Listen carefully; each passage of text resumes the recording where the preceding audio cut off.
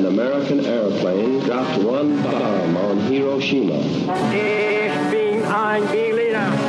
Mr. Gorbachev, tear down this.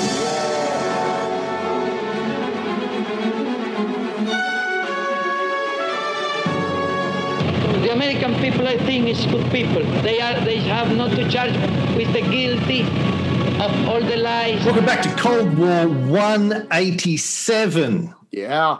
Kimosabi, how are you? Tonto? Well, since I'm no longer Native American, that's been stripped from me. That's kind of hurtful. But How does it feel to be a white man again? Not loving it. I kind of like the exotic. I was enjoying that. Made anyway, you far more interesting. Yes. Yeah. So now, believe it or not, I am less interesting than I was. So I think we're talking negative numbers here. So yeah, I don't know. I'm just me, just a white guy, can't jump. White guy can't fly. I don't know. I don't know what to say. I'm just a guy. Yeah. Well, sorry. Yes, we're back into the CIA episodes. Still going with the CIA episodes, I guess. Yes, we should say. First of all, congratulations to Scotty B. Got himself a job. I see today. Finally. Right. I think it's sucking dick under a bridge somewhere in San Jose. But hey, a job's a job. We've all been dedication, there. Perseverance. Yeah. Yes. Yeah. Because I'm tired of sending him money, so I'm glad he's finally gainfully employed. I'm tired of him not sending us money. I've been giving him freebies, That's for what he was fucking doing a under the year bridge. now. And well, now he's got I thought that he was going to send some of the money from under the bridge to us. Right. Selfish? No. He just used it to buy crack. I mean, so. Well, that's anyway. what you do. Neil suck crack. That was your advertising slogan that Barry and Stan came up with. That's just going to be the title of my autobiography. Crack. Let's get that on a coffee mug with your face. Neil suck crack. It'd be like me looking up at you. You want me to look at you? Oh God! It's hour 3, people. It's minute 1. Sorry. We're already down the rabbit hole. It's because this is why we shouldn't talk off air. We've been talking off air for 20 minutes, warming up. This is gold. Yeah. Anyway. In 1951. Yes. Ray, the CIA's budget was ballooning out of control. Right. To fund its massive covert operations, which were all complete disasters, as we know, but they were secret disasters. That's the thing. If you're going to have disasters, you got to make them secret disasters. That's what I try so to do. No one knows. Yes. No. Don't tell your wife. You buy Bitcoin, the price crashes by 50%. You don't tell your wife. Yeah. I had to sell an organ. Yeah. You don't. She's like, why are you sending me back out on the street again? You get just because you're so beautiful. Yeah. I think it's your calling in life. This is what God wanted you to do. Clearly, yeah. You got tough knees and good lips. This is what he wanted Neil for you. Suck crack. That's our family motto. Look, it's on our coat of arms. Neil suck crack. You look at my sword, Neil suck. Now, the important thing is I need you to sell the crack. Don't light up the crack. I need you to bring home cash. It's complicated. Okay. Anyway, I'm going to hell. Anyway. Not even Congress or the president knew about the disasters, let alone the general public had heard about these disasters. They were like, how's it going? Swimmingly. How are you? Oh, fucking fantastic. Your Grace? No, what do you call your president? Your Honor? No, what do they call him in the West Wing? Mr. President? Mr. President. Fucking, so good. You wouldn't believe it. You're going to get so tired of winning. CIA. Yeah. I tell you. Got it all. Yeah. We're into everything. As we've seen in recent episodes, they sent thousands and thousands of Koreans and Chinese to their deaths. Reported back to Washington that everything was going exactly to plan. Peachy Nothing to see here. Everything. No. Just fucking America. Fuck yeah. Team America. Fuck hey, did you see that? Yeah.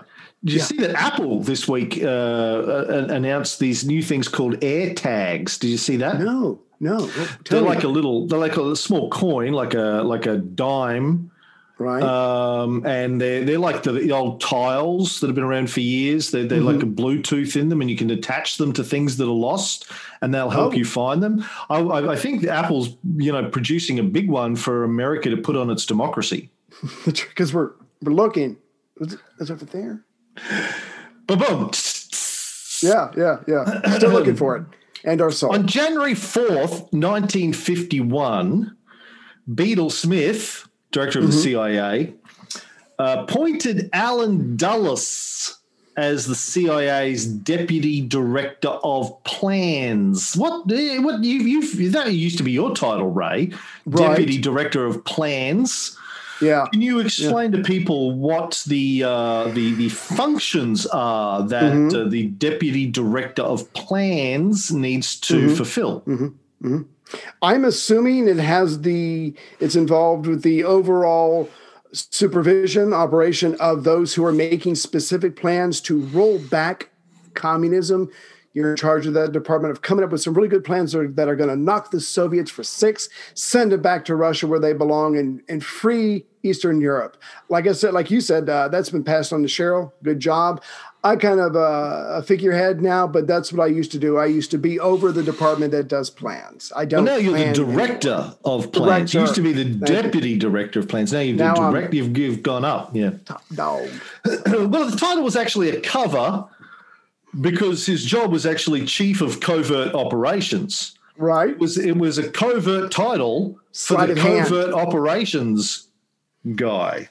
Now, if you don't know much about Alan Dulles and you don't remember who he is, we did do, I think, a mini sort of bio on him way back at the dawn of this series, 185 episodes ago, or give or take. But I think in the next episode, we're going to do a big sort of bio. At least I am. I don't know what you've prepared for. Probably nothing. But on him, you'll go along. Yeah, you'll repeat what I said.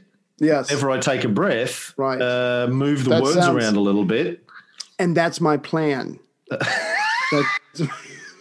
That's my. It's not very covert, though. We all know that's what you do. Oh, damn. Cheryl. Yeah. Need a new plan. It's not working. On Alan and his brother, John Foster Dulles. John Foster. But Beetle and Alan Dulles didn't get along very well. Why not, Ray? Well, Beetle Smith was a military man. By the book, let's do it right. Because remember, the original charter, or whatever the heck the term is, for the CIA was to gather intelligence and analyze. And Alan Dulles was a man of action, penis swinging, whatever. He did a bunch of whole things in the OSS, and he was, it's all about dashing and daring and banging the broads, basically the American James Bond. But when it comes to their personalities, they were night and day. When it comes to what the CIA should be focused on, it was night and day. And like you said, they've been spending a lot of money, getting a lot of people killed, and have fuck all to show for it. And Beetle Smith is like, I know I'm not going to be lasting much longer because more than half my stomach is gone. My days here are numbered. I've got to get this gentleman under control, along with Frank Wisner. And he's still struggling. You know, speaking of plans, I just realized that I was using my notes from last month. So I'm going to get up my notes. I wasn't going to say anything for this month. Yeah. Say, kids, don't do drugs and podcast. Do your drugs, break, then podcast. Okay. Follow Uncle Ray for more advice. All right.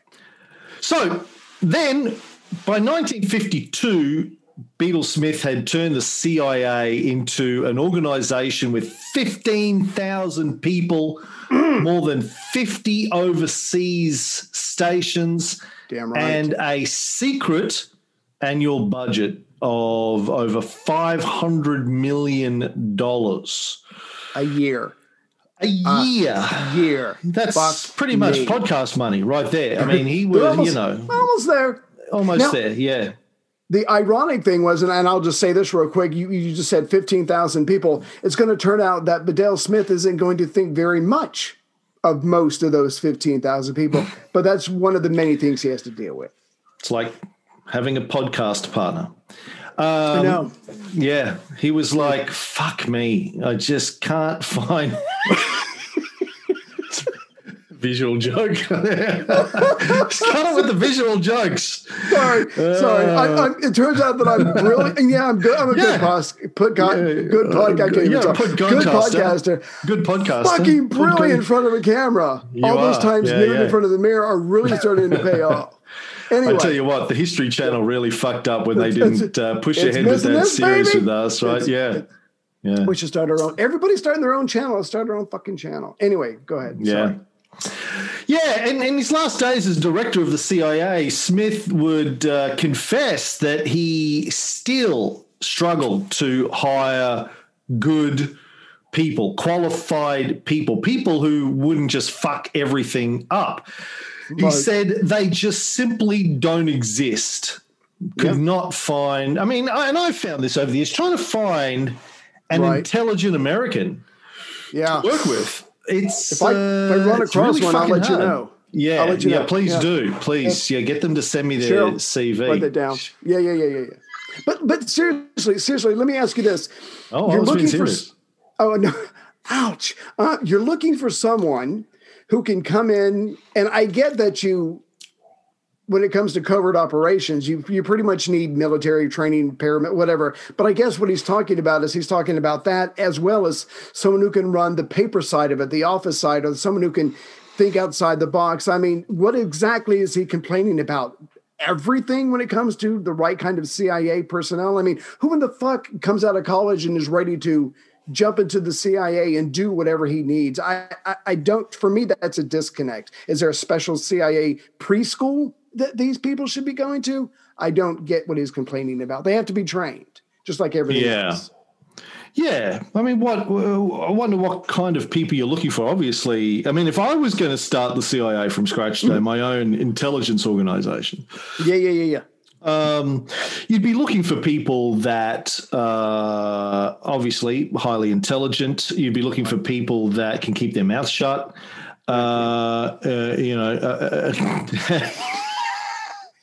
You'd be looking for people that knew a lot about the country that they were going to be spying on, could speak the language, understood the culture, understood the history of the place, you would think, could empathize with the people in that country because you're trying to befriend them, get them on side, really, et cetera. And, Americans, and I'm being serious, I'm not just throwing shit at Americans now. Famously, even today, vast majority of Americans have never been outside of the country. Don't own a passport. Yeah, don't have no idea about, and don't give a shit about the cultures of other places. It's kind of really don't. You're raised to, and I'm getting this from Chrissy. This is what Chrissy's told me. Now, her family are different. Mormons are different usually because they go on missions quite often overseas. Right. Some of her family went overseas. Her dad, I think, was a missionary before he left the church. He was a missionary, went to France. Mm-hmm. But generally speaking, in her experience, most Americans just don't want to go overseas unless it's, they go on a Kentucky tour or whatever you call it over there. They go on a cruise. Carnival cruise. Yeah. But they're not interested in really. And when they do that, they're like, well, this isn't as good as it is in America. Fuck you. Right. They complain about shit. They're not really interested in working with the locals. There's a sort of this America is the greatest nation on earth. That Jesus wrote the plans. He was the deputy director of plans for America. So why do anything else? Yeah. And I think it was the same thing back then.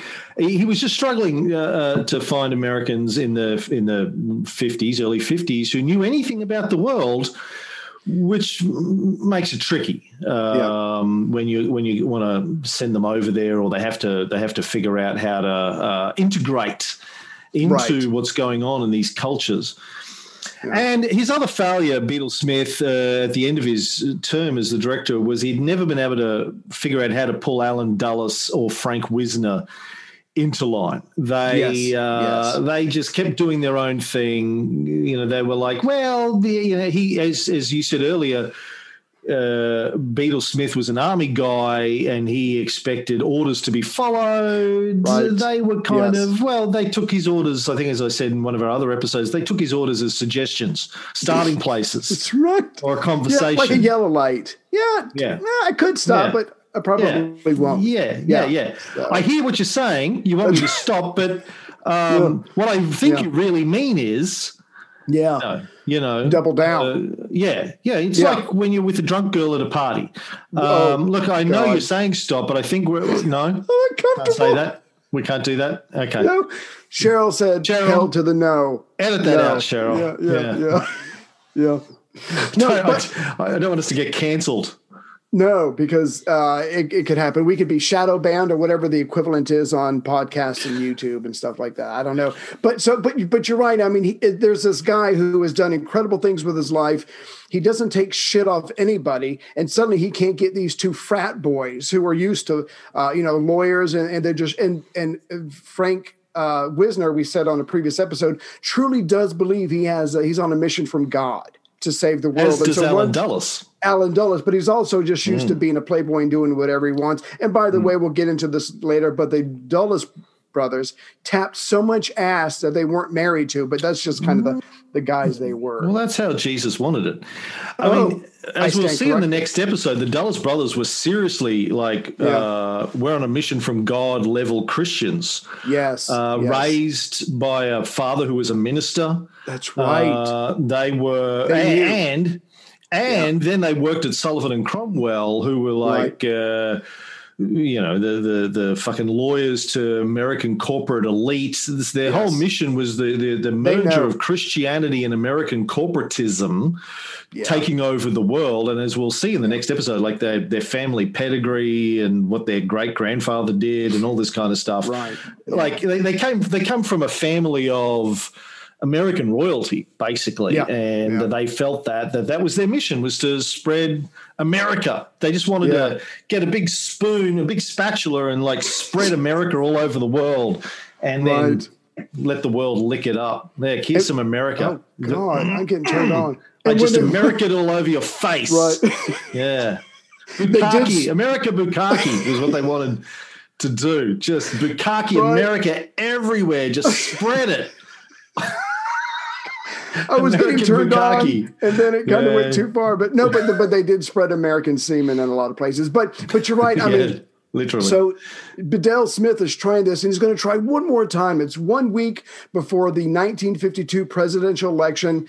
Beetle Smith calls in this is on October 27th, and in 1952, and he calls in the top 26 most senior officers of the CIA, and he's like, look, we got to have a come to Jesus meeting. We have to have a come to Jesus meeting because this shit's getting out of control. He says, until the CIA can build a reserve of well-trained people, it would have to hold its activities to a limited number of operations that it can do well, rather than attempt to cover a broad field of poor performances, not unlike this podcast, by using improperly trained personnel, which makes sense. Look, why fuck up 50 things when we can probably do about 12 things really well? Let's just do this. And besides, he's starting to get some information back from General Truscott, who he had sent to Germany. He goes, I want you to go there, look at all the crazy shit they're doing, and send me a list of the most asinine attempts that they're going to make, because we're going to kill that stuff. So he's got this list. He's talking to these guys, and this is brilliant. What Beetle Smith wants to do is set up a murder board. We're going to go through all these potential operations, and the ones that are flaky, the ones that won't work, the ones that just don't have a good upside to them, we're going to kill them. It's going to be quality over quantity. That's what I want. Yes, you can probably all tell that I'm not going to be around much longer for whatever reason, but that is what I want. I want quality, pure quality. And Frank Wisner goes, excuse me, sir, can I ask a question, please? And it all goes fucking downhill from there. Yeah, Wisner said, look, great idea, boss, but let me throw this at you. It's going to take many, many, many months, well into the next administration, to safely kill off all of these projects that we've got going around the world. Exactly. We don't have mobile phones. They haven't been invented yet. We can't just ring up these guys and go, ring on the, the throwaway. Escape from the jungle, eh? We have to tie messages under the legs of pigeons, and then those pigeons fly across the Pacific to get there. And the hookers, too much. It's too much. They love the idea of murder board. They went, yeah, we're going to murder. Murder. I think it's a new department I create. Okay. The murder board. Yeah. That was Beetle Smith's legacy, was just giving them the idea of a murder board. Yeah. They just took it in a different direction. And then, of course, in the end of 52, Eisenhower won the election on a national security platform where he said he was going to liberate the free world from Soviet satellites. As we've seen in earlier episodes, the only way to win elections in the US from World War II onwards, really, was to talk about communism and defeating communism. We have to defeat the communists, save the free world, etc. How are we going to do that? We've got to stop the communists from invading countries. How are we going to do that? We're going to invade countries. That's right. You're welcome. Have they actually invaded many countries? No. But if we invade them first, that will make it harder for them to invade. Right. And that makes us the good guys? Yeah, absolutely. Fucking A. Yeah. So he wins. Yeah, he wins, and we'll go into that. But we should probably do a short bio on him because he is now in the White House, and he wants Allen Dulles as the new director. Yes. But before we do that, I just wanted to point out that Eisenhower's campaign script was written by John Foster Dulles. Yes, brother his advisor. Of Allen. Yes. Right. So, bro, his older brother. I think he's like 5 years older than Allen. Right. Senior player in the corporate elite, has been with law firm Sullivan and Cromwell since he was straight out of college. Stints in public service, but he and his brother Alan are now the two guys that really between them shape Cold War policy for the next couple of decades. Yeah. And it's funny, I said to Chrissy the other day, you ever heard of the Dulles brothers? She goes, the name sounds familiar. I said, probably Dulles Airport. There's an airport in Washington. Yeah. She goes, No, she didn't even know it was in Washington. She goes, where's that? I go, it's in Washington. I've flown in there before. I always get like a bit of a cold shiver down my spine when I fly into Dulles. You should. As a foreigner, you should. Yeah. Yes. And as a loudmouth Australian. But is there any other kind? My point is that, she did American history in high school and at college too. Bit of AP or in high school and then American college-y stuff. Never heard of the Dulles brothers. Like these guys, they're like, they're not really the, what do they call it these days? The dark government, the fucking secret. Deep state? Deep state, yeah. These guys weren't really deep state. They were, had very high public profiles at the time. Yeah, Secretary of State. But I wonder how many Americans actually know much about John Foster Dulles and Allen Dulles. It's none. What they very, did. Very few. They certainly don't know what the OSS is, and they're not going to know who the brothers are, or what they did. Yeah. So. Yeah. Yeah, they don't have statues. Their faces aren't on Mount Rushmore. If they're not presidents, most Americans, I think, again, I'm not even going to Americans. Most people don't know about the power plays in their own countries. If they're not prime ministers or presidents or kings, or get shot, give me something. Give me something to hang my hat on. Tend not to really give them much attention, but these guys, are incredibly influential. Anyway, Eisenhower got to pick his own new code name, Ashcam. Do you know why he Ashcam? No, tell me why. Tell me why. It was Marsha backwards. Marsha. He was a big fan of the Brady Bunch. He couldn't call himself He wanted to call himself Marsha. Right. They were But like, boss, doesn't that's play well. it's, No. Marsh Let's is on just the keep move, that Marsh is on the move. That's between you leave us. your cross-dressing thing. Let's leave that That's not out of, He goes, but no one will know. They go, well, we don't It'll even get want out. them. It'll get out. It always does. The only thing that hasn't gotten out is the Kennedy assassination, and I'm sure that's going to get out. So it'll get out. Don't. Ascan. It was the name given to the elite warrior class in ancient Egypt, and is supposedly meant those who stand at the left hand of the king. Right. Why Eisenhower wanted to be associated with someone who's standing at the left hand of the king in ancient Egypt? I think he was a secret ISIS worshipper. I think that was the deal. He was into ISIS worship. Right. He was really an ancient Egyptian god that had resurrected. Right. Anyway, over the protests of Beetle Smith, he made Alan Dulles the new director of the CIA. Of course, Dulles wanted, Beetle Smith wanted to shut down their covert ops. Yes. Alan Dulles wanted to ramp up the covert ops. Guess who won? And Eisenhower, for reasons we will see as we go ahead, chose the latter over the former. Yeah. He was like, fuck yes, covert ops is my bag. Yes. A lot of people didn't know that about Eisenhower. No. But, as we now know, people didn't know this back then, but as we now know, covert ops played a big role in World War II, in the defeat of the Nazis in World War II.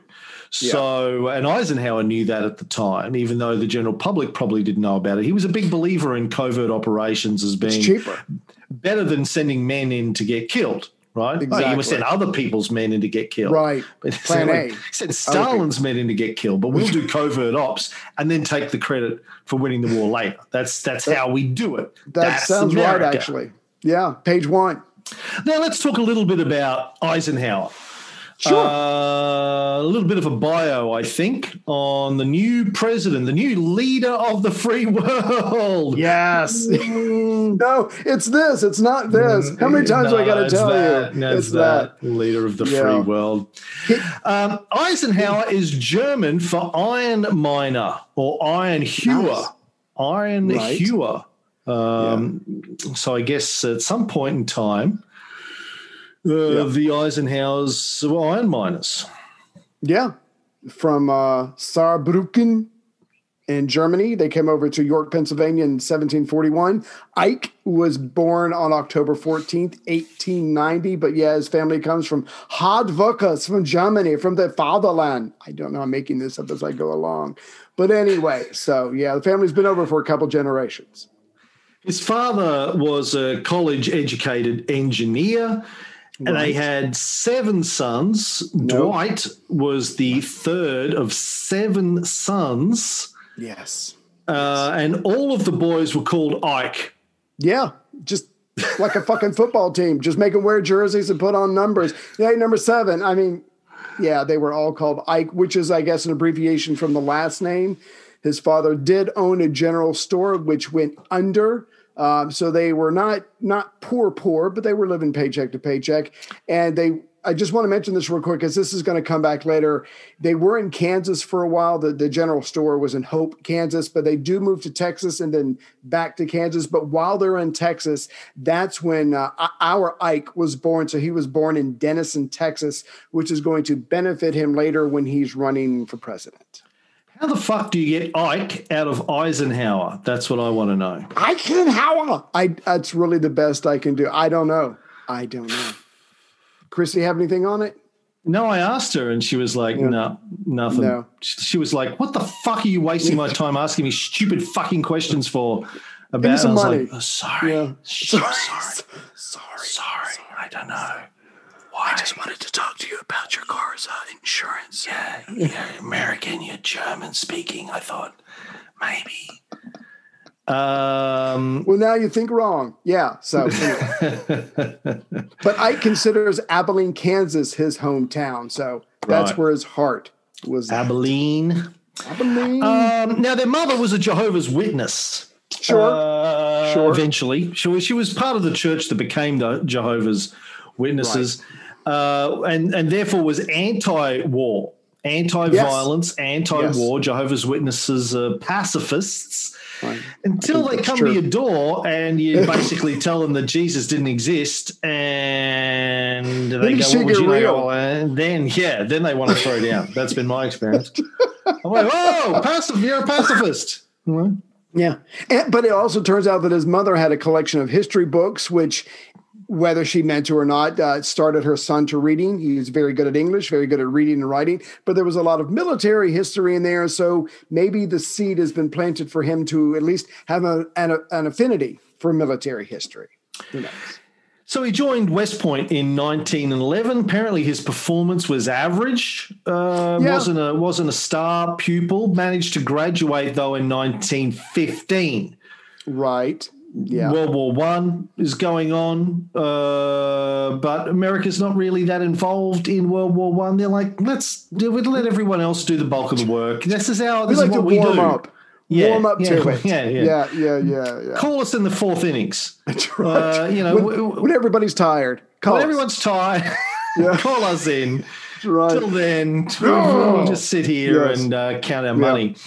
He married Mamie Dude in 1916, just before his U.S. entry into World War I. Right. On Valentine's Day, he proposed. Then they get you right here. Why did America get involved in World War I? Ray, remind the kids at home. Blank. The ship, the sink. I can't fucking remember. Lusitania. I have no idea. I'm making this shit up. Lusitania, the bombing of the Lusitania. Right. Which they claimed was an innocent passenger liner that had Americans on it. Right. The Germans said, no, it was 99. carrying... it was 99 bombs. No, go ahead. It was carrying ammunition to the British from America. Neutral. America was supposedly neutral. It was carrying... And the Germans said... They took ads out in American papers before the Lusitania waving the Americans away. No coming to here. Do not get on this boat. If you get on this boat, we will bomb it. Boom, boom, much boom, boom. I don't know. It's a go boom. And the Americans and the British denied that it had ammunition on it for 70 fucking years, 80 years. Medicine on it. No. Until somebody actually went down with a salvage ship and found shit tons of ammunition in the wreckage. I am shocked. I tell you. Alan Dulles would have loved that fucking story. He's probably there. But yeah. Now, Eisenhower he was in the U.S. military during World War I, but he never saw any action. Right. And that's a habit that he keeps up for the rest of his life. That's one way to put it. Never, even when he is the highest ranking general in the country, he never sees any action. Well, like Trump says, if you're accusing me of avoiding paying taxes, doesn't that make me smart? I mean, I'm qualified to be president because I avoided all these taxes. He's qualified to be president because he never, ever risked his life. But actually, to be serious for a second, a part of it is when he was in college, because he was an outdoors boy, he was very physical. He was a starting running back, which is a big deal. And then he starts coaching. And it turns out that Eisenhower does have a gift for training, passing information on, motivating, and organizing troops. So between the end of World War I, and we don't have to go into this, but between end of World War I and when things get hot before World War II, his superiors won't let him go anywhere because he's a football coach in various places, or they've got him training tank crews, and he's just really good at explaining things to other people. And that's in his wheelhouse, and he's just good at it, and he's irreplaceable in a lot of ways. I know that sounds like shit, but to have a good teacher, especially for the Army, for war, is a big deal to them. So he does. That sounds to me like you saying, "Listen, as it turns out, I can't do any research. I mean, because you don't want me to do research because let's fuck it up. I'm just really funny when I don't do research. So that's what I bring. That's what I bring to is the show. Yeah." Retrospective apologetic bullshit is what that sounds like to me. No, look, for whatever reason, he never saw any action, but ended up as the highest ranking general in the country. Worked in logistics in World War I and then in the infantry at various camps in Texas and Georgia. Did set up a tank corps, as you said, that also never saw any action. No. But, we know a little bit about tank corps and Big Celery Stick and his whole vision for tank warfare, which didn't go well for him. What was his name? De Gaulle, the Big Celery Stick. He was in a tank enthusiast. Big Asparagus. Big Asparagus. Big Asparagus? Yeah. He was the Big Asparagus. Azhul. I don't know. Yeah. I don't know. De Gaulle rhymes with asshole. That's whoo. Anyway, yeah. I did think it was funny that when there was one point where Eisenhower is working with tanks, he's training these various battalions, and like you said, he's not in charge of anything. He's got a crew that is teaching tank maneuvers and stuff. And he actually meets George Patton and he meets some other tank enthusiasts.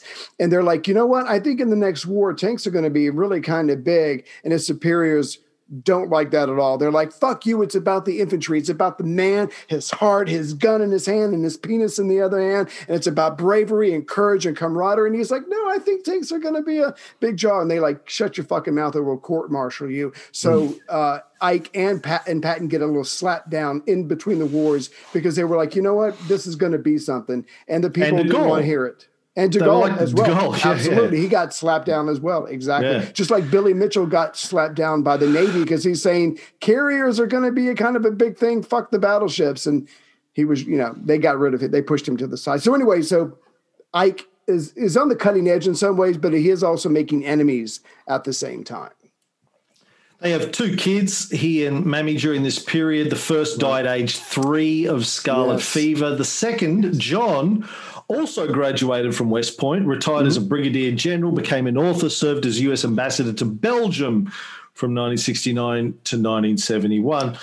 Right. Camp David, the holiday house for American presidents, located in the hills of Maryland, is named after John's son, Dwight's grandson, and also his father. But David was his name of his grandson. So, what was the original name of Camp David, Ray, for $10? What was the original name as given by Roosevelt for Camp David? The place where I don't have to hide my wheelchair. No? Am I wrong? Sex Palace on Wheels? No, I don't know. Tell me. Close. Shangri-La. Shangri-La. The president this weekend will be staying in Shangri-La. Doesn't really. I can't see that going down very well. But that's what he called it, Shangri-La. Was it Ike's grandson marry? No idea. Nixon's hot daughter, Julie, in 1968. Nixon had a hot daughter? No, but he had a daughter, and she married Ike's grandson in 19. I was trying to be nice, but So Camp David marries Nixon's. So he went from a poor farm Kansas boy to president, and he's going to do other things as we know as well. And he's got his family kind of marrying into the political elite. So not bad. Right. In between wars, Ike stayed in the military, mostly based in the US, studying and planning for the next war. He was the deputy director of plans for the war. Yeah. Alan Dulles joke. In 1935, though, he accompanied Douglas MacArthur to the Philippines to help train their army. He and MacArthur, there's a lot of stories that they didn't get along. They both denied it. later on, but a lot of stories that they didn't get along on that trip and that lasted for the rest of their lives. No one knows more about Douglas MacArthur than you, Ray. What do you take on the Eisenhower-MacArthur rift? Real or overblown? It was real. It was real. But later on, when you're the president, you have to seem gracious and go, no, it was blown out of proportion. No, but what happened was MacArthur, massive ego, gets there with his aides, and one of them is Eisenhower. And Eisenhower notices really quickly the white officers treating the local Filipino troops with, how shall I say, a bit of lack of respect. Eisenhower tells the president, Quezon, look, bring me in for 10 years. I'll revamp your army. They'll be ready for a war with Japan because we all know it's fucking coming. And then Eisenhower's like, sir, with all due respect, they don't have any money. They can't afford weapons. They can't afford to have a large standing army because when the Japanese do come, some of the guys actually have coconut helmets while they're fighting the Japanese. But anyway, so they disagreed when it comes to social issues like race and equality. They disagreed on military tactics. And to prove that they really didn't get along, when Eisenhower goes back to Washington before Pearl Harbor, he's got his own diary, his own journal, and he writes unflattering things about MacArthur, even during the time of the Bataan Death March and the Battle of the Philippines. So he did not respect MacArthur. And so later on, when he says, no, it really wasn't as bad as you guys made it out to be. No, it was that bad, but you don't do that because that's considered TAC A's. But there was a lot of tension there, and there was a lot of disagreements, and MacArthur was wrong the majority of the time. Mm-hmm. Why didn't the Philippines have a good standing army at the time? They could not afford it, and the president of the Philippines, Manuel Quezon, and FDR pretty much figured as long as there's one white American troop on the islands, there's no way Japan's going to attack. Turns out that that's not the case. Side note, and I just love the story very much, MacArthur was supposed to be there for 10 years, train the army and whatever. When he gets out of the Philippines, and when Quezon gets out of the Philippines, they go back to Washington, or Quezon goes back to Washington, where FDR can keep an eye on him. Because right before Quezon leaves, he's like, you know what, FDR, I've got a brilliant plan. Why don't all you white American troops get the fuck out of my country? We'll tell the Japanese that you're out. They'll leave, and the Philippines can just sit this war out, and we'll wait for the next war. And FDR is like, I don't even know where to start with that one. That's so stupid. So when Quezon gets out, FDR brings him to Washington to keep an eye on him. Anyway, Quezon gives MacArthur $500,000 for his 6 years of service, which is roughly, in today's money, just over $8 million. And what does Quezon care? Because he's dying of tuberculosis. It's not his money. And he offers Eisenhower $60,000, and which is just over $1 million today. And Eisenhower's like, look, I appreciate it. That's very generous of you, because Eisenhower was involved in trying to get supplies to MacArthur. And he's like, I appreciate it, but that's just not, we don't do that in the army. And he's like, well, MacArthur did. And he's like, well, that's fucking MacArthur. I don't do that. So he turned down $1 million free cash from the president of the Philippines. And then he goes on to London, which we'll get to in a minute. But overall, you have to say that Eisenhower is a pretty classy guy. He sticks to the rules, he sticks to the regulations, and he turned down the money, whereas other people in the Philippines happily snatched that money up from Quezon. So the answer I was looking for to why the Philippines didn't have a standing army was because the Americans killed them all during the... They killed their fathers. They killed their fathers. Yeah. During the Philippine-American War... Right. When after the Spanish-American War, as we've talked about, we did an episode on this like years ago, but they resisted American freedom. We had to bash their heads in and lock them on ships. And I read some letters and some diaries from the American soldiers back in the Philippines after that war of 1898. Oh my God, the racist tones. Look, if we tell them what to do and we're white and they're not white, if we tell them what to do, and if they even fucking hesitate, we open up on the village with our guns. They have to learn that we are here and we are in charge. Wiped out, I don't know how many. And the ones they didn't wipe out, they fucking starved to death by taking their food and or chasing them into the jungles where they had to try to resist, and they would die of starvation. So fucking horrible the way they were treated. Anyway. You're going to accept our freedom whether you want to or not. With a bayonet in your gut if we have to. Yeah, between 250,000 and 1 million civilians are estimated to have died during the Philippine-American War. Yeah. A couple of 100,000 of those from cholera. It was brutal. Yes. And I said that Eisenhower went with MacArthur in 1935 to help train their army. That was the year that they were given their quasi on paper independence from the United States. Yeah. But we're going to keep running your army for you. Thank you very much. But you're independent, complete freedom to do whatever you want. Right. And we're gonna make sure we control your army. We're gonna have tanks, planes, artillery here with a bunch of our guys. Yeah. But luckily for Eisenhower, in December of 1939, 2 years before Pearl Harbor, he gets out of there and he has various assignments. And you were touching on this. He commands a battalion. There's no conflict. He's the chief of staff of a corps. He's the chief of staff of the Army, Third Army in Texas. So he's slowly but surely going up the chain of command, getting promoted, but it's all paperwork, staff work, that kind of stuff. And you're right. He's not truly being tested yet. And then, of course, let's see here. In October of 1941, Pearl Harbor is obviously about to happen.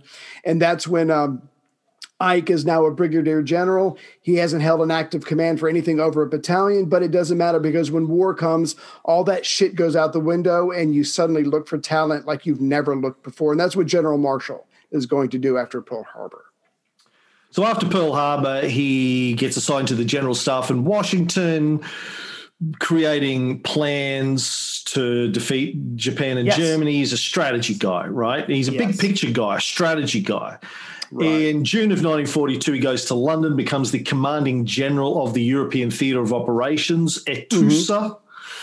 A few months later, he's also appointed Supreme Commander, Allied Expeditionary Force of the North African Theatre of Operations, NATUSA. Nice title, right? I got the ETUSA, I got the NATUSA. He's collecting all the TUSAs.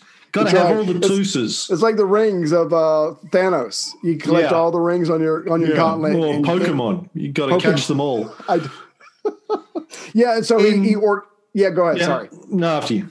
So he organizes things like Operation Torch the Landing in North Africa. He's got to deal with the Free French. And as we all know, they're a big pain in the ass. He does make some poor decisions in leadership for his subordinates. He's a little hesitant, which causes partly a huge American massacre in the Kasserine Pass, taking on Rommel's panzers. He does learn to be more decisive when he's picking his leaders. He deals with the French. They take North Africa. They take Sicily. They go to the Italian mainland. So things are going well. And because he's doing so well, and because he knows how to play the game, even though you hear people say, like, he's not a politician at this point in his life. He's a military man. That might be true, but he knows how to play the game. One of his men called some Brit guy, called him a British son of a bitch.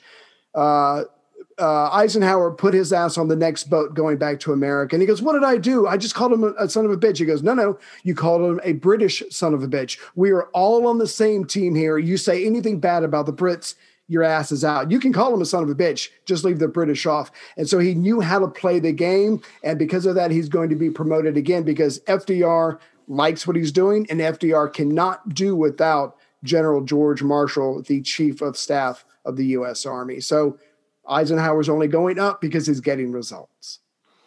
So in December of 43, FDR makes Eisenhower the supreme Allied commander in Europe.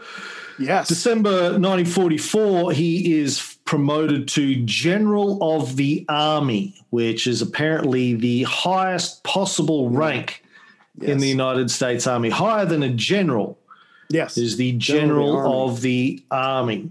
And he had never seen action himself. That's not technically true. During all this time, he is banging his driver and chief aide, Kate Summersby, which is not military action.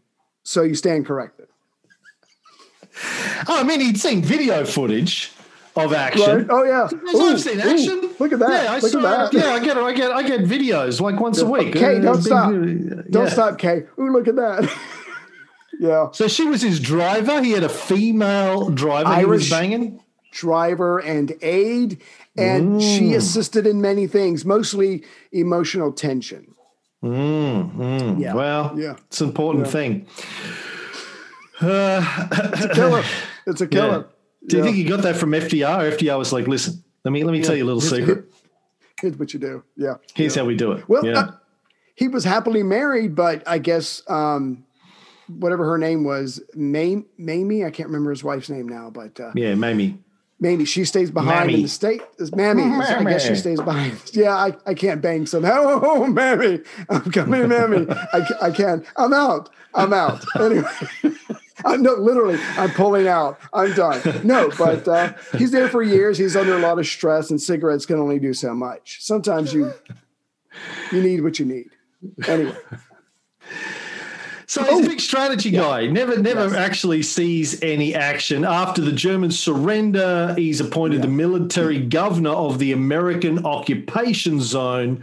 Yes. And then in November 1945, he returns to Washington to replace Marshall as the chief of staff of the army. And his main job then, of course, is demobilization. As we've discussed before, Truman's like, this is costing us a fortune. Get him out. We need to wind it all back. Yeah. So that didn't go smoothly, as we've seen in previous episodes. Right. Well, there was a shipping shortage at the time, but that was one of the reasons they couldn't get them out. But it's going to turn out there's immediate tension with Russia, and so maybe we should keep these guys here. But the one thing I do like about Eisenhower is the war is winding down.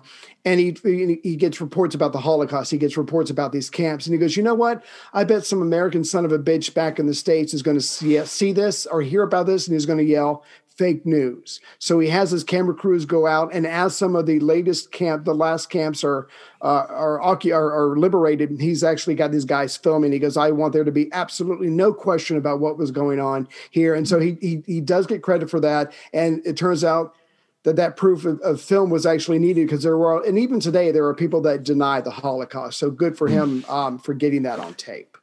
But he also said all that video that we took of what happened in Hiroshima and Nagasaki, bury that. Bury it. Bury it. Bury it. Yeah. Get rid of 86 it. 86 Yeah. Anything the Germans did, keep that. Anything we did, get rid of it. Dresden? No. This is the Germans out. This is the Americans. Close it down. You saw the news during the week about getting back to Dresden that a number of British people are calling for the statue of Bomber Harris to be taken down. He's being declared to be a psychopath, and they're saying they have to take down his statue. Right. Not going to take down the statues of Churchill, but Bomber Harris, there's now a campaign to take down Bomber Harris's thing. Yeah. Give it time. I was trying to remember many episodes ago when we were talking about the atomic bomb. You listed all the people, like all the various American military men and officials that were against the bombing. And I know you mentioned Eisenhower, but I can't remember if we covered this quote. Eisenhower said, when he's talking about not wanting to use the atomic bomb, not once, but twice, he goes, first, the Japanese were ready to surrender, and it wasn't necessary to hit them with that awful thing. Second, I hated to see that our country be the first to use such a weapon, and it turns out it was so horrible, no one has used it since. But yeah, he's like, well, do we really want to be the guys that go down in history books as the first country to use not one, but 2 atomic bombs? Come on, guys. But Truman did anyway. It was his call to make. Yeah. And according to historian Stephen Ambrose, Eisenhower had expressed his opposition directly to Truman and Truman's top advisors before they used it. This wasn't a post hoc thing. It was like he told them that before they used it. Yeah. But as of 1946, he was convinced that the Soviet Union did not want war, that they could maintain friendly relations with the Soviet Union. He strongly supported the idea of the United Nations and wanted to see the United Nations in control of nuclear weapons. Yeah. Now, obviously, his story changed over time particularly when he gets into politics. But at that juncture, based on his relationships with the Soviets during the war, he was convinced that they didn't want any trouble or any war. Yeah, he met some of the big Soviet generals. He met one. I can't remember who, but he met one of them in Poland, actually. And he's like, he was kind of like FDR before FDR died. This is not perfect, but we can find a way to get along. We can somehow make this work. But like you said, by 1947, his attitude has changed because what he sees around him has changed. Yeah, I guess as the German situation escalates between East and West, the Greek Civil War escalates, he starts to change his story, and he agrees on Kennan's containment policy. We need to contain the Soviets to stop their expansion. How are we going to do that? We're going to expand first. How are we going to stop the communists from taking over Europe? We'll take over Europe. Right. And then what are they going to do? We've got the bomb, because we've got the bomb. Now, going back to 1943, obviously he's the Supreme Allied Commander. People are already going, you know what? Because you're an American, Americans have a history of electing military leaders as presidents, let's be honest. So as early as 1943, people are like, so what are your future plans after this whole kerfuffle is over with and you get out of that uniform? So people start talking to him about politics. And he's like, look, whoa, slow your roll. I'm Army Chief of Staff. I can't have political aspirations because if I do, no one will trust me or take me seriously. That's what he said. What was going on in his mind, I have no idea, and I won't claim to know. But at least at that point, he is still professing neutrality and focusing on his job. And so, but there are others more who are over him who are going, you know what? You need to think about your future. And one of those was the president at that moment.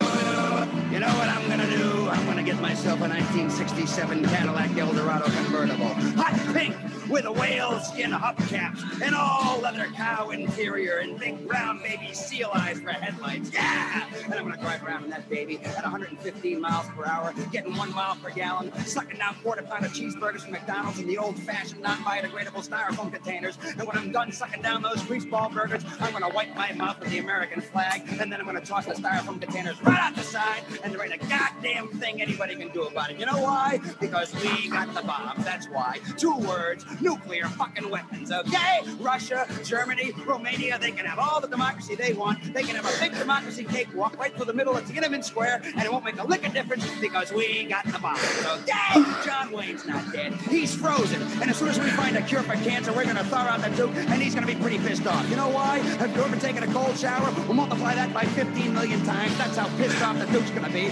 I'm going to get the Duke and John Cassavetes and Lee Marvin and Sam Peckinpah and a case of whiskey and drive down to Texas. You know, you really are an asshole. Why don't you just shut up and sing the song, pal? I wet my fist. We've got the bomb, okay? I'm done. I'm done. Woo. People have been trying to convince Eisenhower that he might want to become president since about 1943. He always said, no, I'm a general, I'm not a politician, not interested in that shit. He said at one point he could not imagine wanting to be considered for any political job from dog catcher to Grand High Supreme King of the Universe, which is my old job, and that he couldn't serve as the Army Chief of Staff if he had any political ambitions. Yeah. In 1945, Truman approached him during the Potsdam Conference and said, listen, if you want to run, I will, make you the leader of the Democrats. I'll get you the Democratic nomination, and I will run as your running mate. Damn. Truman was going to run as Eisenhower's running mate on the Democratic ticket. If MacArthur won the Republican nomination, which people thought was a possibility at the time, Eisenhower continued to turn it down. No. He played the whole, no, I'm not really interested. Did a Caesar. He rejected the crown thrice times. At least.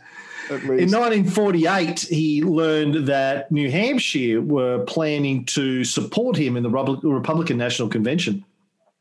And he gave a comment through the army that he was not available for and could not accept nomination to high political office. He was a lifelong professional soldier, and as such, in the absence of some obvious and overriding reason, he should abstain from seeking high political office. He had no party affiliation. And, he kind of played that game right up until he didn't. In 1948, for various reasons, he became president of Columbia University. Now, I have read he didn't go to Columbia University. He wasn't an academic. Why did he become president of Columbia? Well, a couple of the books that I read suggested that was a way of grooming him for political office by the elite, a lot of the business elite. Yeah. Heads of oil companies, media companies, manufacturing companies, the Republican corporate elite realized they needed to put him in a suit, get him out of the fatigues, put him in a suit, give him some experience with being a president of something. Then they can say, well, he was a president of that. How much difference could there be between being president of Columbia University and president of the United States, the largest economic and military superpower on the planet? It's pretty much the same thing, really. So they were starting to. Barry and Stan actually came up with the idea. I believe that was like, you got to take this in steps. You can't just go straight from I've got no interest in politics to he's president. You've got to. There's got to be an intermediary thing here. Yes. So that's what he did. He also came out with his memoir in that year, Crusade in Europe, which was a big financial success. And he was worried about the tax implications of that. So what did he do about the tax implications, Ray? Well, it turns out when you're a goddamn American hero, you don't have to do anything because the IRS said, you know what? Not really a job. You were just kind of writing about what you did when you served our country and you helped the world. So don't worry about it. Just consider that extra $400,000 of taxes. We're going to let it go. We're going to give it a miss. Don't you worry about that. Carry on, soldier. President of Columbia University. Carry on. So again, heroes get to hose. Heroes get to hose. Their actual ruling was tax schmacks, I think I read. Tax schmacks. Don't worry about it. Right. It's fine. Don't worry about it. It's all good. Yeah. Taxes? Nah, not necessary for you. Don't ask, don't tell. But I did want to ask, wasn't Trump the president of Trump University? That didn't really groom him. Yeah. I'm not sure what happened there. He did a great job, according to I stand 46% of the population. I stand corrected. All right. Yeah. In that same year, 1948, Eisenhower was asked to advise the Secretary of Defense at the time, Forrestal, on the unification of the armed services.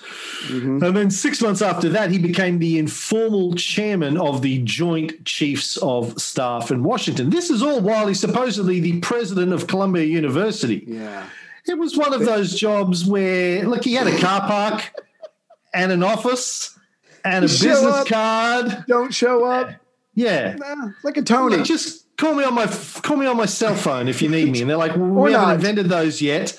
Yeah. It's like, fuck, that's not my problem. Like, can I get a driver? Can I get a hot Irish driver? I'd really appreciate that. I was watching an old movie from the early 90s, 94, I think it came out, Love in a 45. You ever seen that?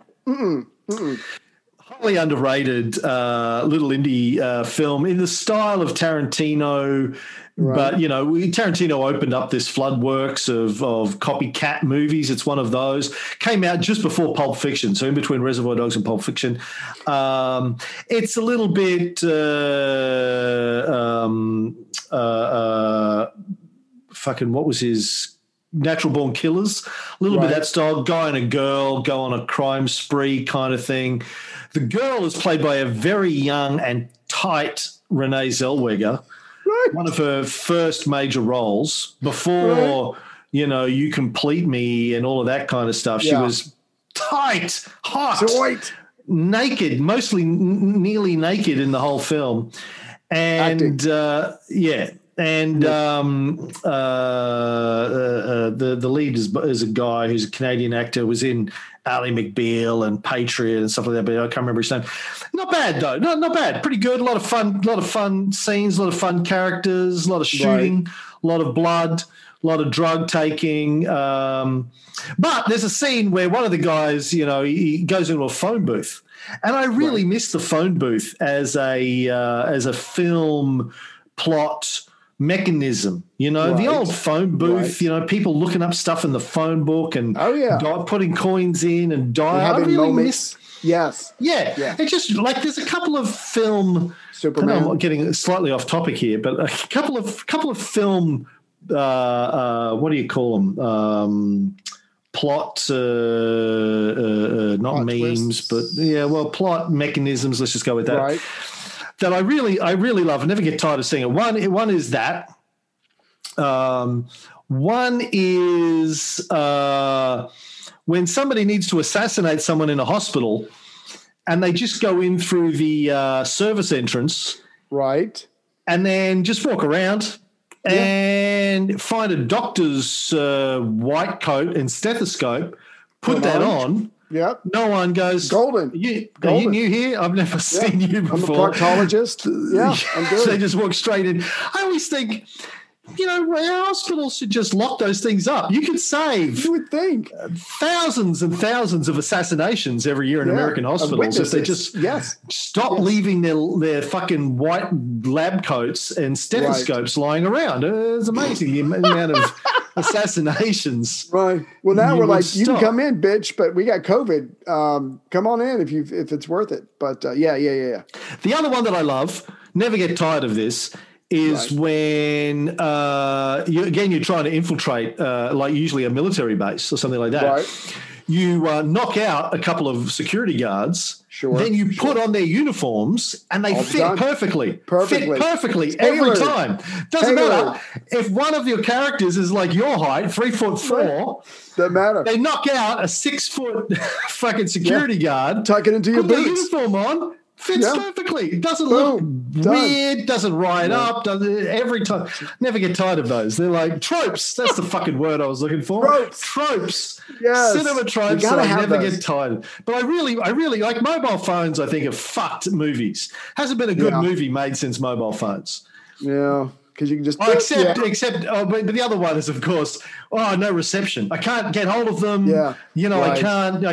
I got no reception. They've got no reception. Please, please. Yeah. That's the only way. T-Mobile. But the old days where you had to pull over and go to a phone booth to like call someone, look up whatever. A number, and then you rip the page out of the phone book because you need it. Yeah. So you're just taking the whole page with you. Those days are over. Is John Connor at home? Yeah. I need to send an icy pick through the telephone lines and stab you on the other end of the telephone. I need to make a delivery. When the T1000? No, was it the T1000? What was the good one? The liquid metal one. Was he the T1000? I think it was the T1000. When the T1000 assassinates John Connor's stepmother, fucking whatever mother, like what do you call it when somebody gets sent out to child protection services? They have a family foster mother. By sending a metal spike through the fucking phone lines. Yeah. Like, don't ask me, like, in terms of physics, how that works. Lazy writing? Come on. No, it's fucking awesome. And come on, this is James. 1992, that was but imagine doing that through an iPhone. No one, it's like what's going over the air. Like now it's just, it would be harder to sell that. And I mean, if you thought about it for a second in 1992, it was pretty hard to sell it as well. Yeah. It breaks it down into electrons and then sort of recomposites itself with nanotech on the other side. Let's go with that. Maybe. Yeah. Let's go with something quantum, something. Like Ant-Man in a fucking Avengers film. Something quantum bits, something. He shrinks down to the level of quantums. You realize his body is made of atoms. You can't shrink an atom down into quantum size. Atoms are made of quantum fucking particles. You can't shrink an atom down to the size of quantum particles. That doesn't make any sense. What the fuck is Ant-Man made out of? That's what I want to know. And this, ladies and gentlemen, is why I don't go to the movies with Cam anymore. Chrissy and I and Taylor and his girlfriend went to see Bob Odenkirk's new film Nobody the other day. I want to see that. It's fucking great. It's fucking great. Looking forward to it. Christopher Lloyd, fucking great in it. Guess who's in it? Guess who plays Bob Odenkirk's father-in-law? Michael motherfucking Ironside. Yes, he's back. He's back. All hail Michael. All hail the Ironside. He's really, really fat. He's Brando level fat. The voice. He's still got the voice. Yeah. He came on screen. I went, woo! I was the only person in the cinema, and everyone's like, what? I'm like, it's Michael Ironside. Everyone's like, what the fuck are you talking about? I'm like, oh, you fucking heathens. It's Michael. Everyone get down and bow. It's Michael Ironside. Oh my God. Anyway, good times. Anyway, see, I'm glad there's a Pacific Ocean between us. Yeah, I don't know. Yeah. Anywho, where were we? Eisenhower is the president of Colombia, but he's got all these other jobs because he's padding his resume. Yeah. This seems like a really long show. I'm sure it is. Let's just do 1 2-hour show for this month. Fuck it. My notes. Okay. Well, we'll wrap it up in a second.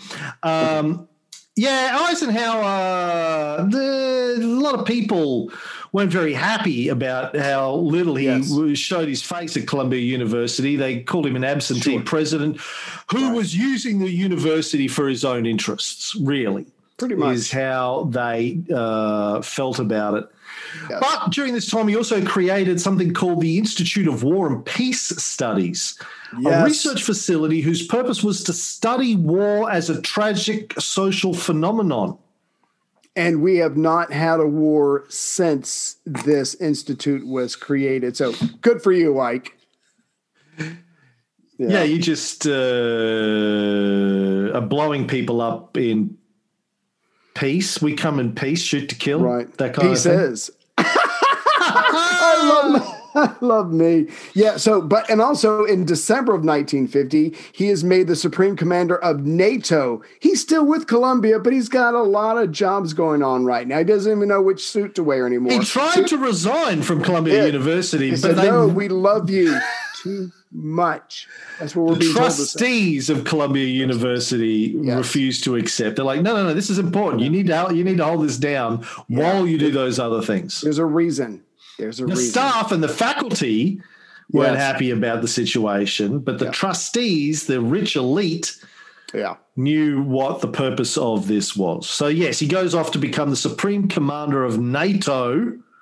Nice job if you can get it. But Truman is still trying to fellate. I'm not even sure what word to use. So Truman is still trying to suck up to him. Like, no, you got to run as president as a Democrat. This is very important. But it turns out that he doesn't like a lot of the Democrats' positions. So he openly declares himself a Republican. And when he fucking does that, the Republican Party goes after him en masse saying, you are our guy. Yeah. So November 1952, he becomes president, Republican president, tenders his resignation at Columbia.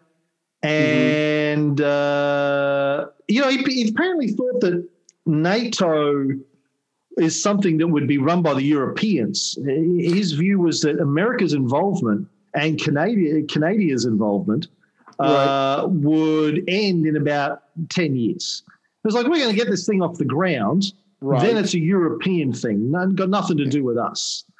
Write a couple checks. Yeah, we're done. Yeah. We're going to set it up, and then we're out. You're It's Europe. like me with my first couple of marriages. Look, we're going to set this thing up, get it running, and then I'm out. And my work here is done. I impregnated you. You had children. You're welcome. I'm finished. That's my job. Biologically, evolutionarily, I've done my bit. Time to move on for a younger Unlike model. America, I have spread my seed all over the place. You're welcome. Yeah. And I'm Audi 5000. Cameron Bukaki, you're welcome. Yeah. But so yes. I'm just going to, he has to, before he becomes president, he has to win the nomination. He beats Robert Taft, the son of the former president, William Howard Taft. We're out of time. Skip all that.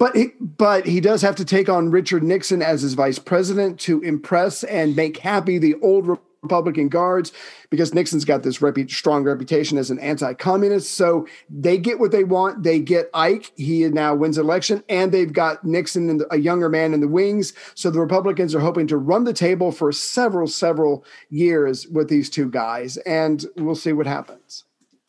And of course, his campaign slogan was developed by Barry and Stan: "Kneel, suck, crack." That was the original campaign slogan. Do you know what it was switched to? American Bukkake. That was the second second one. Phase two. They put it through some test groups. Right. Yeah. It worked, but I think we can do better. What do they come up with next? The reality is they literally ran with the slogan, "I like Ike." And it fucking won because everybody liked Ike because he helped win the war against the bad guys. So no thought, no policy changes, whatever. I like Ike. Fuck me if it doesn't work. Rhymes. That's Barry and Stan said. If you can get a 3-word slogan that rhymes, boom, you're in. Yeah. They started off with, "You're in like Flynn." 3 words rhymes. Yeah. They started off with Ike's okay. And they were like, Ike, we love Ike. We love Ike. No. I like Ike. Nailed it. Done in an Australian accent. Cheryl, I like Ike. write that down. I'm not coming into work tomorrow. After I come up with a big one like that, I just take a couple of days off. Cheryl, taking a year off. Taking the rest of the year off. Yeah. Until the Coke runs out, you shan't see my face. Yeah, the whole Nixon thing is really interesting because obviously Eisenhower had been pretty pally with the Soviets, and it was on record as saying that they didn't want war. He knew these guys relatively well. And he was kind of closely tied with Roosevelt and Truman because of his involvement with their leadership during war. And they were obviously both positioned, Roosevelt in particular, and then Truman had to react to that as soft on communism, soft on the Soviets. Yes. Moving to the Republicans and changing his stance on those things was part of it, but it was decided that he needed Nixon on the ticket as well. The campaign strategy that they came up with was K1C. That's what it was called. They were going to focus on the Korean War, communism, and corruption. Oh, God. Right. Because that's unique to just one party. Sure. And, of course, Nixon had the whole checkers the dog thing happen during the campaign. He was accused of having a secret slush fund. And he cried and pulled his dog out and said, "Look, I've got a dog and I can fake cry." Anyway, Eisenhower also said in his campaign that if elected, he would go to Korea and end the war there. "I shall go to Korea," he famously said. And he would fix the mess in Washington. He would drain the swamp. And like someone else we're familiar with, he was positioned as an outsider, no real political experience. Good point. Good point. That was going to clean up the swamp. Yes. But he'd been a government employee since 1915, had worked with many people in Washington for many years, the elite Columbia University. He was really an elitist power broker who tried to position himself as just a simple old soldier who won just a regular guy. Just a guy. Doing my part for the country. So he wins, and I think he was going up against Adlai Stevenson, the second.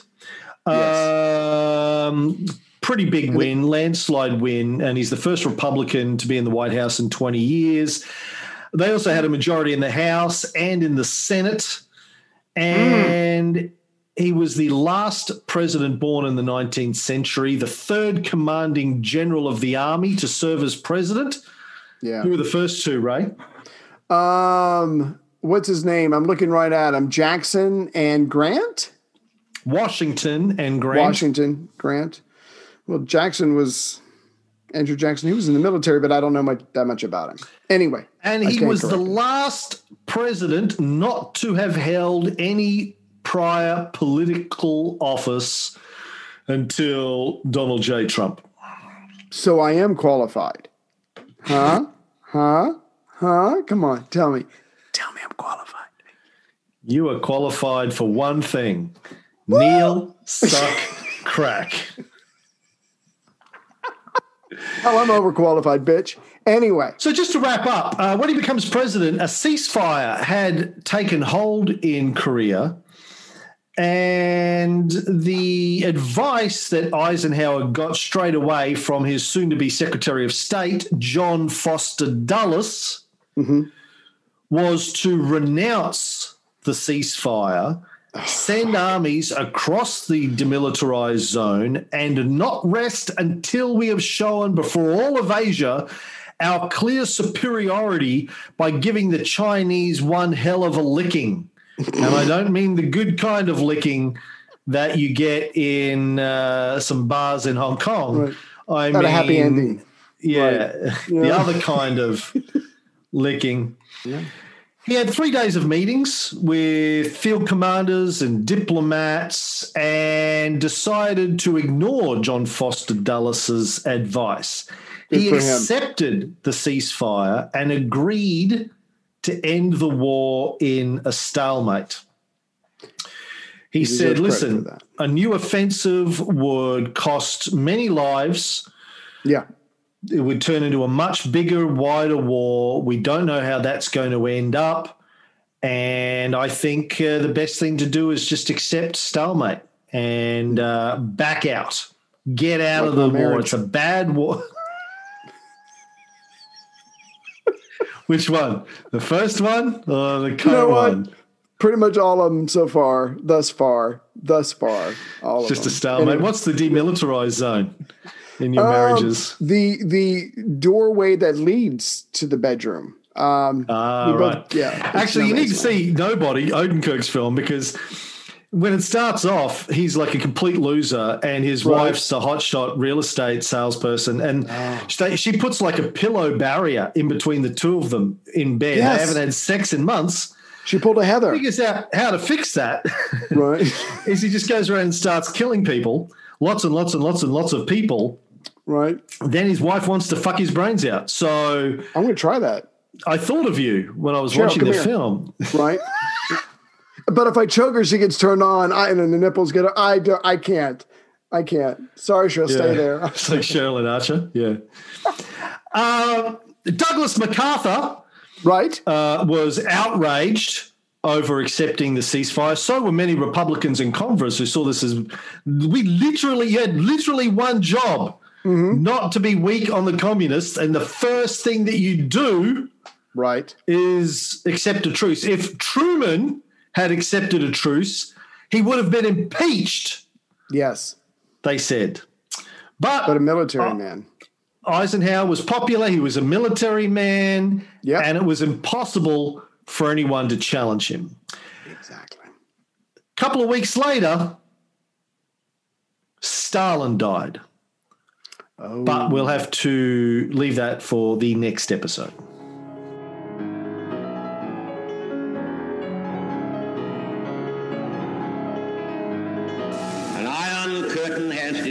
across the continent.